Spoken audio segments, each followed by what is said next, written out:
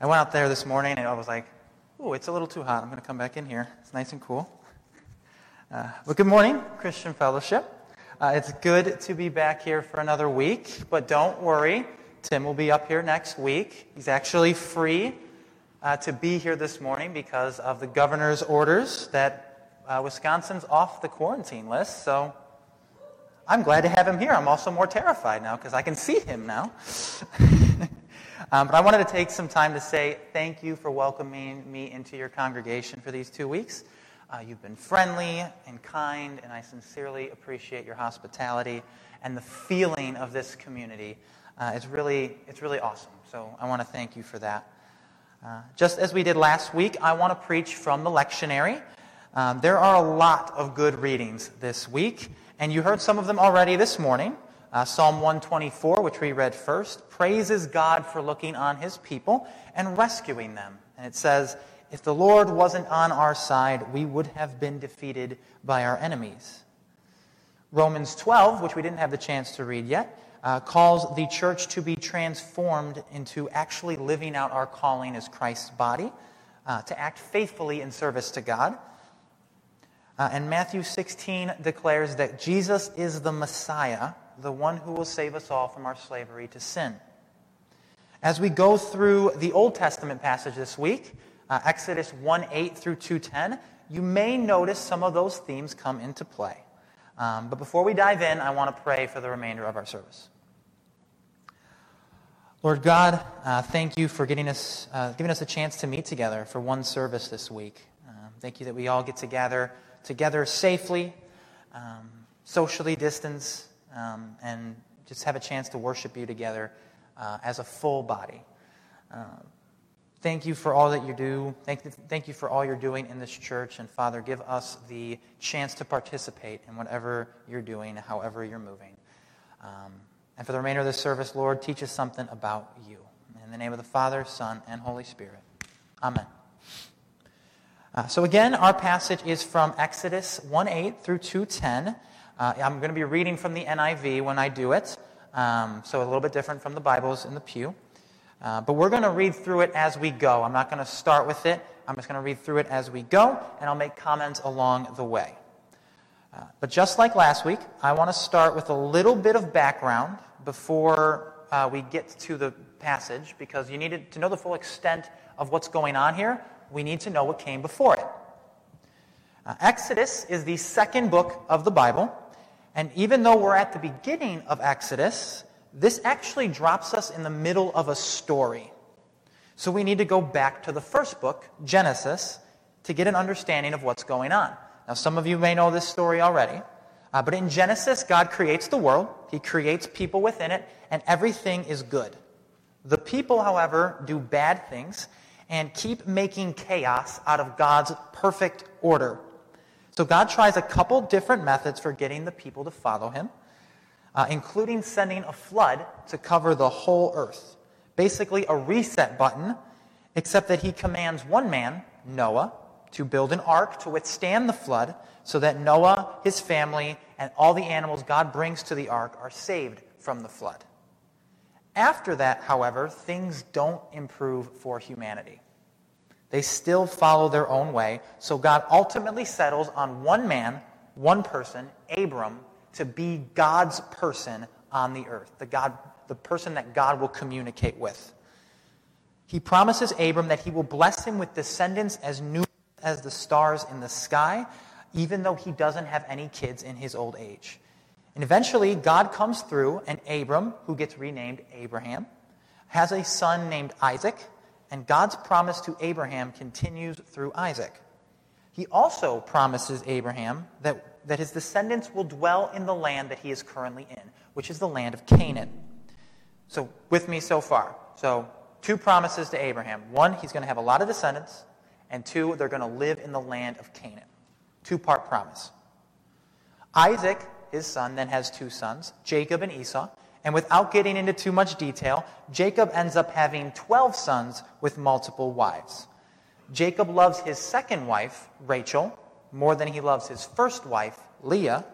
So Jacob's favorite son is Rachel's firstborn, Joseph. Now, Joseph is the second youngest of all of his brothers, but because he is the favorite, he is also the cockiest and the most proud. Because of that, his brothers eventually tie him up and sell him into slavery without his father's knowledge. Joseph ends up in the land of Egypt as a slave, and he goes through some hard stuff, but eventually he becomes second in command to Pharaoh himself because of his ability to interpret a dream that Pharaoh has. He is tasked with getting the Egyptians to preserve as much food as they can so that they will have plenty when 7 years of famine hit later. When the famine does come, Jacob asks his sons to go down to Egypt because he has heard that they have plenty of food. So Joseph's brothers show up to Egypt, and they do not recognize Joseph. So he tests them to see if they have changed and are worthy of his help. And eventually, Joseph sees that they have changed. He reveals himself to them, and he tells them to go get his father and the rest of their family and move down to Egypt with him so he can provide for them. So the entire clan heads down to Egypt, and that is where they stay for many years, which is where our story picks up in Exodus. Now, I know that's a lot, and some of you may know that story already, but it is a crucial one for the context here. When Exodus begins, only one of the two promises God made to Abraham is actually being met. Abraham's descendants, according to Exodus 1:7, are exceedingly fruitful, which fulfills God's promise to Abraham of numerous descendants. But they are not in the land God promised them. They are living in Egypt, not in the land of Canaan, and that causes problems. So we're going to pick it up beginning in verse 8. So chapter 1, verse 8 of Exodus, if you want to follow along. It'll be up on the screen too. Then a new king, to whom Joseph meant nothing, came to power in Egypt. "Look," he said to his people, "the Israelites have become far too numerous for us. Come, we must deal shrewdly with them, or they will become even more numerous, and if war breaks out, we'll join our enemies, fight against us, and leave the country." So they put slave masters over them to oppress them with forced labor. First thing I want to mention here is that this new king or new Pharaoh does not know Joseph, literally in the Hebrew. The word for know is yada, which is sometimes used in the Old Testament as a euphemism for sleeping with someone. So Jacob knew his wife Rachel. Isaac knew his wife Rebekah. So the word yada is much more than just head knowledge or just knowing about someone. It connotates a personal understanding of someone else, sometimes deeply intimate. What is being said is that the new Pharaoh does not care about Joseph's descendants. To him, Joseph and his descendants mean nothing, which is what the verse says here. There is no relationship whatsoever between them. Because of this, Pharaoh sees them not as the human beings that they are, but as a threat to his rule. He is afraid of them, so he uses them for his own ends. He abuses them so they will not rise up and overtake him. He enslaves them. Now, for a deeper level of understanding here, in the Egyptian worldview, the Pharaoh is considered to be a god incarnate on the earth. He is a divine authority figure whom the other gods of Egypt work through. This worldly deity does not know the Israelites and is in fact afraid of them. So in the minds of the first people reading this story, this isn't about a man enslaving them. This is about a God enslaving them. And since it is a God enslaving them, it's going to take God, the true God, the only God, to free them. The next thing I want to mention is exactly why he oppresses them. They are too great of a number. There are too many of them. And even as he oppressed them, verse 12 says, the more they multiplied and spread. He works them harder and harder, but he cannot stop their growth. He cannot stop their blessing. Because remember that God promised Abraham that his descendants would be as numerous as the stars in the sky. And here God is fulfilling that promise. much to the fear of this so-called other god. The Israelites are inheriting one part because they are in the land of Egypt and not in the land of Canaan, which is the second part of the blessing, the promise.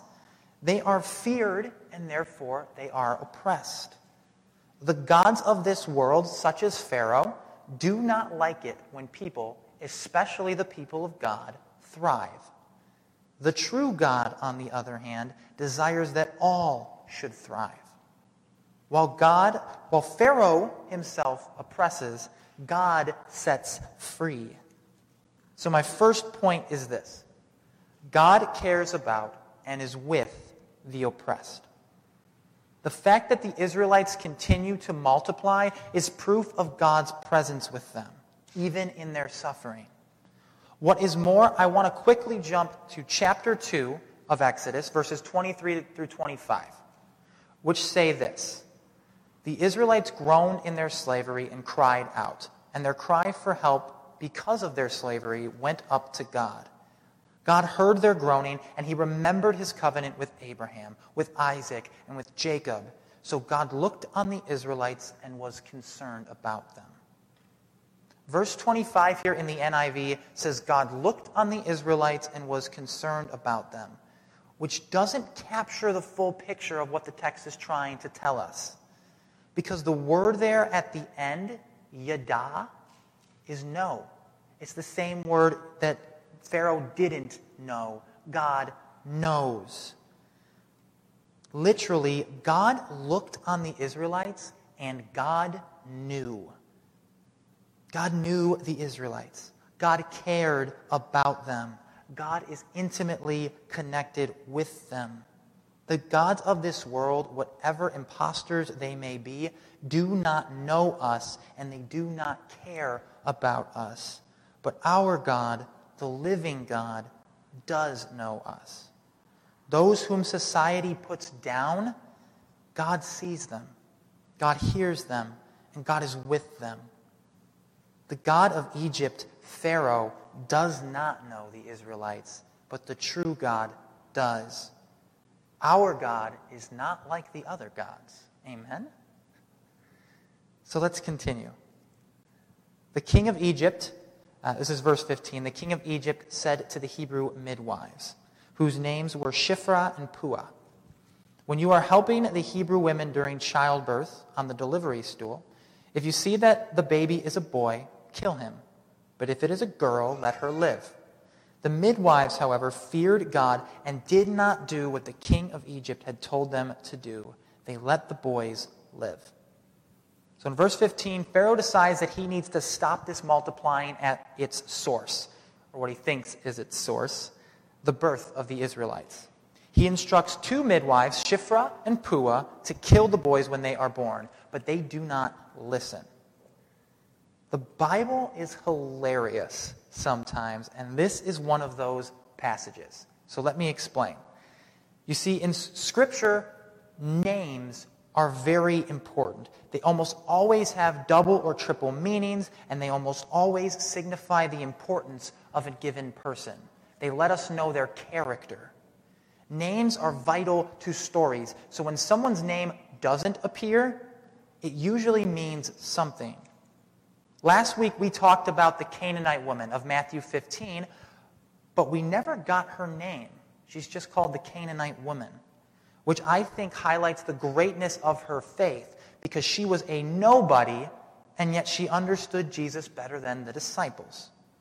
In this passage, the Hebrew midwives are actually named Shiphrah and Puah. First of all, the term Hebrew here does not necessarily mean Israelite or a descendant of Abraham. Many scholars say this is a slang term to talk about the bottom of the barrel in Egyptian society, those who were not Egyptians, which the Israelites would have been a part of. It might not have been too different from the way that white Americans used to refer to slaves in this country, just to put that in context. That's what they're called. So the next question becomes, are these actual Hebrew midwives, in which case they are the very bottom of society, being women among the lowest people group? Or another way it could be translated is that they are midwives to the Hebrews, in which case they could be Egyptian women tasked with working with the lowest in society. Either way, Shiphrah and Puah are nobodies in this society. Their names would not be known to any Egyptians, and much less Pharaoh. And yet, here they are in Scripture thousands of years later, and we know their names. The funny part about this is, you know whose name is not mentioned here? Pharaoh. Scholars have been debating this question for hundreds of years about who exactly this Pharaoh is, because they want to know when it happened. But we don't know who it is because God was like, meh, I'm not going to mention him. I'm telling you, God has a sense of humor, and it is awesome when we see it. So moving on to verse 18. Then the king of Egypt summoned the midwives and asked them, "Why have you done this? Why have you let the boys live?" The midwives answered Pharaoh, "Hebrew women are not like Egyptian women. They are vigorous and give birth before midwives arrive." So God was kind to the midwives, and the people increased and became even more numerous. And because the midwives feared God, he gave them families of their own. Now, one of the issues that some people have with this passage is the fact that the midwives seem to lie here. Verse 17 says that they deliberately did not do what Pharaoh commanded. But in verse 19, they claim that they just don't arrive in time. Now, they aren't necessarily lying here. Scripture doesn't make it entirely clear. We don't know for sure. But there is definitely a possibility, and when I read the text, that's what I see. I think they're lying here. So I want to address this question for those of you who might have it. Is it okay to lie in some cases if lying means following God? My response to you is that there is no greater truth in the universe than our God. Amen? God himself is truth, capital T. Even if these women lie to Pharaoh, their actions in refusing his commands and, quite frankly, deceiving him and thwarting his plans show that they are following the truth, capital T, in God. They follow the true God and not the God of Egypt. To give in to the will of Pharaoh is to deny the truth. It is to lie about who is in control. Now, this does not mean that we get to lie as long as it's for Jesus, whatever that means. There's a lot of gray area there. And this situation is incredibly important. And it's more about the faith of these two women than anything else. What Shiphrah and Puah do here is stand up against something that is anti-God. This is the same situation that Rahab finds herself in when she hides the Israelite spies from the Jericho authorities in the book of Joshua. Standing up to forces that go against the will of God is to stand up for truth. Shiphrah and Puah do not budge, and therefore God blesses them. For us here in this room and watching online, God is moving as we speak. God's will is being done on earth as it is in heaven. So we must ask ourselves, are we a part of it? Are we moving where God is moving? Do our actions line up with God's actions? It could be as big as getting involved in a protest for human rights, or it could be as small as sitting with someone you know who is in pain. So a quick personal story. When I was in college, I was a resident assistant, an RA, and my job was to talk with new students on my floor, get to know them, build relationships. The problem is that I was introverted, and I do not like meeting new people. I literally sat in my room crying one night to figure out how to step out of my comfort zone and do this. So one day, I worked up the courage to go to the door of a couple soccer players that I had never met. On their door was a sign that said Team Jules on it. And I was able to ask one of the guys what that meant, and he said, "Oh, it's from the TV show, Psych." Church, Psych is my favorite TV show. So that night, I was in their room for a couple hours watching Psych, getting to know them.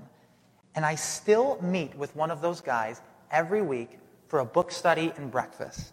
He is one of my best and closest friends. If I had stayed in my room that night, I would have missed out on what God was doing, how easy God was making it for me. God is moving, and sometimes all we have to do is put our raft in the current, and we get whisked away into whatever God is doing for us. He is doing all. Take a step. So look for those moments and those opportunities. I got blessed because I took a step. And with Shifra and Pua, they get blessed. They get a part of the blessing because they get families of their own because of what they did to help the Hebrew babies. So look for those opportunities in your own life. So on to our last point, and I want to pick up in the last verse of chapter 1, which is verse 22. Then Pharaoh gave this order to all his people. Every Hebrew boy that is born you must throw in the Nile, but let every girl live. Now, this is the second time Pharaoh has given this command, but now he gives it to all the Egyptians. Everyone, not just the midwives now, are accountable to Pharaoh. They are told that when they find a newborn Hebrew boy, to throw him in the Nile River. So why just the boys? The belief is that the men are the strong ones, and they are the ones who will fight if a war ever breaks out. If you can slow the male population, you can keep the number of threats down. That's the theory, anyway. One that Pharaoh should know by now is absolutely false. But he's about to find out even more so how. So we continue in chapter 2. Now a man of the tribe of Levi married a Levite woman. She became pregnant and gave birth to a son. When she saw that he was a fine child, she hid him for 3 months. But when she could hide him no longer, she got a papyrus basket for him and coated it with tar and pitch. Then she placed the child in it and put it among the reeds along the bank of the Nile. His sister stood at a distance to see what would happen to him. Now, there are 4 characters in this story. There's a husband, a wife, a newborn boy, and the boy's older sister. We get none of their names yet, although we will get some of them later. But we never get the sister's name, although a lot of people think this is Miriam. The text doesn't say, but what's important here is that of the 4 characters, 2 of them are active, while 2 of them are passive. The active ones, the mom and her daughter. The girls, and not the boys, are the active players in this story. It is the mom who deliberately defies Pharaoh's order, putting her own life at risk to save her child. And while it doesn't say the sister's age, nor does it say how long Pharaoh's edict has been going on, I think there's enough to say that this has been going on for quite a few years. And I think this daughter was probably born during Pharaoh's edict and was spared because of the fact that she is a girl, a fact that Pharaoh will come to regret. The second aspect of this story is the fact that when his mother can hide him no more, she places her son in a papyrus basket and puts him in the river. Papyrus basket is actually a phrase that's used only one other time in Scripture, and it describes Noah's Ark in Genesis. That's right. Noah's Ark was God's way of saving humanity from a flood that covered the whole earth.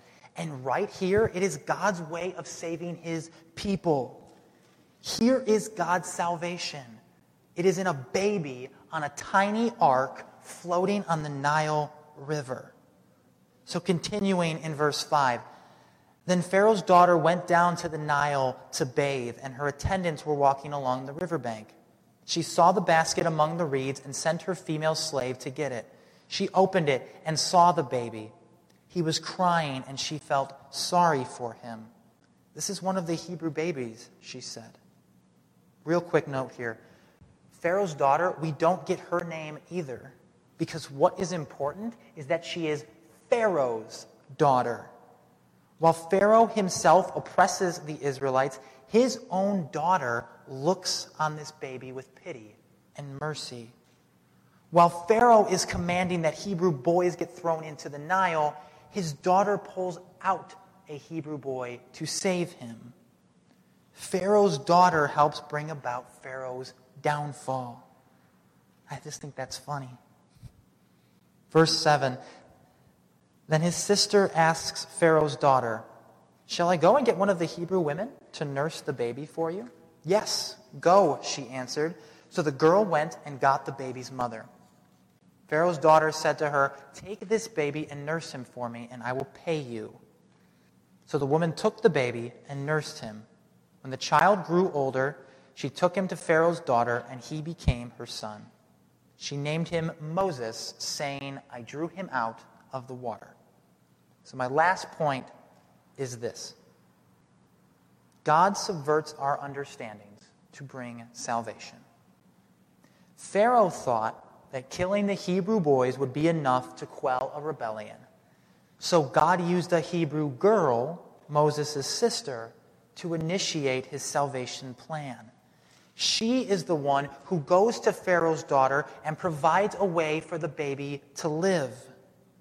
In fact, every single person who acts in this story to save baby Moses, his mom, his sister, Pharaoh's daughter, and Pharaoh's daughter's slave, are women. Shiphrah and Puah are women. In a patriarchal society where women are not people but property, it is women who are the faithful actors in God's salvation plan. And this is consistent with God's character, be that in Rahab, Ruth, Mary, the mother of Jesus, and so many others. In that God's salvation comes through those whom society does not even notice. Another way that God subverts our understandings to bring salvation is that God uses for salvation what the world uses for destruction. Did you notice that Moses' mom actually follows Pharaoh's order when she puts her baby in the Nile? And it is her action of putting her son in the Nile that actually leads not only to his salvation, but the salvation of all the Israelites. Something that was supposed to kill Moses ends up being the vehicle of salvation. Church, that's the cross. The cross was used as a weapon of shame and humiliation by an oppressive empire. It was meant to strike fear in the hearts of all who saw it and cause rebellious people to submit to the authority of Rome. It is through that disgusting mechanism that God brings about the salvation of all humanity. The things the world uses to destroy us, God uses to save us.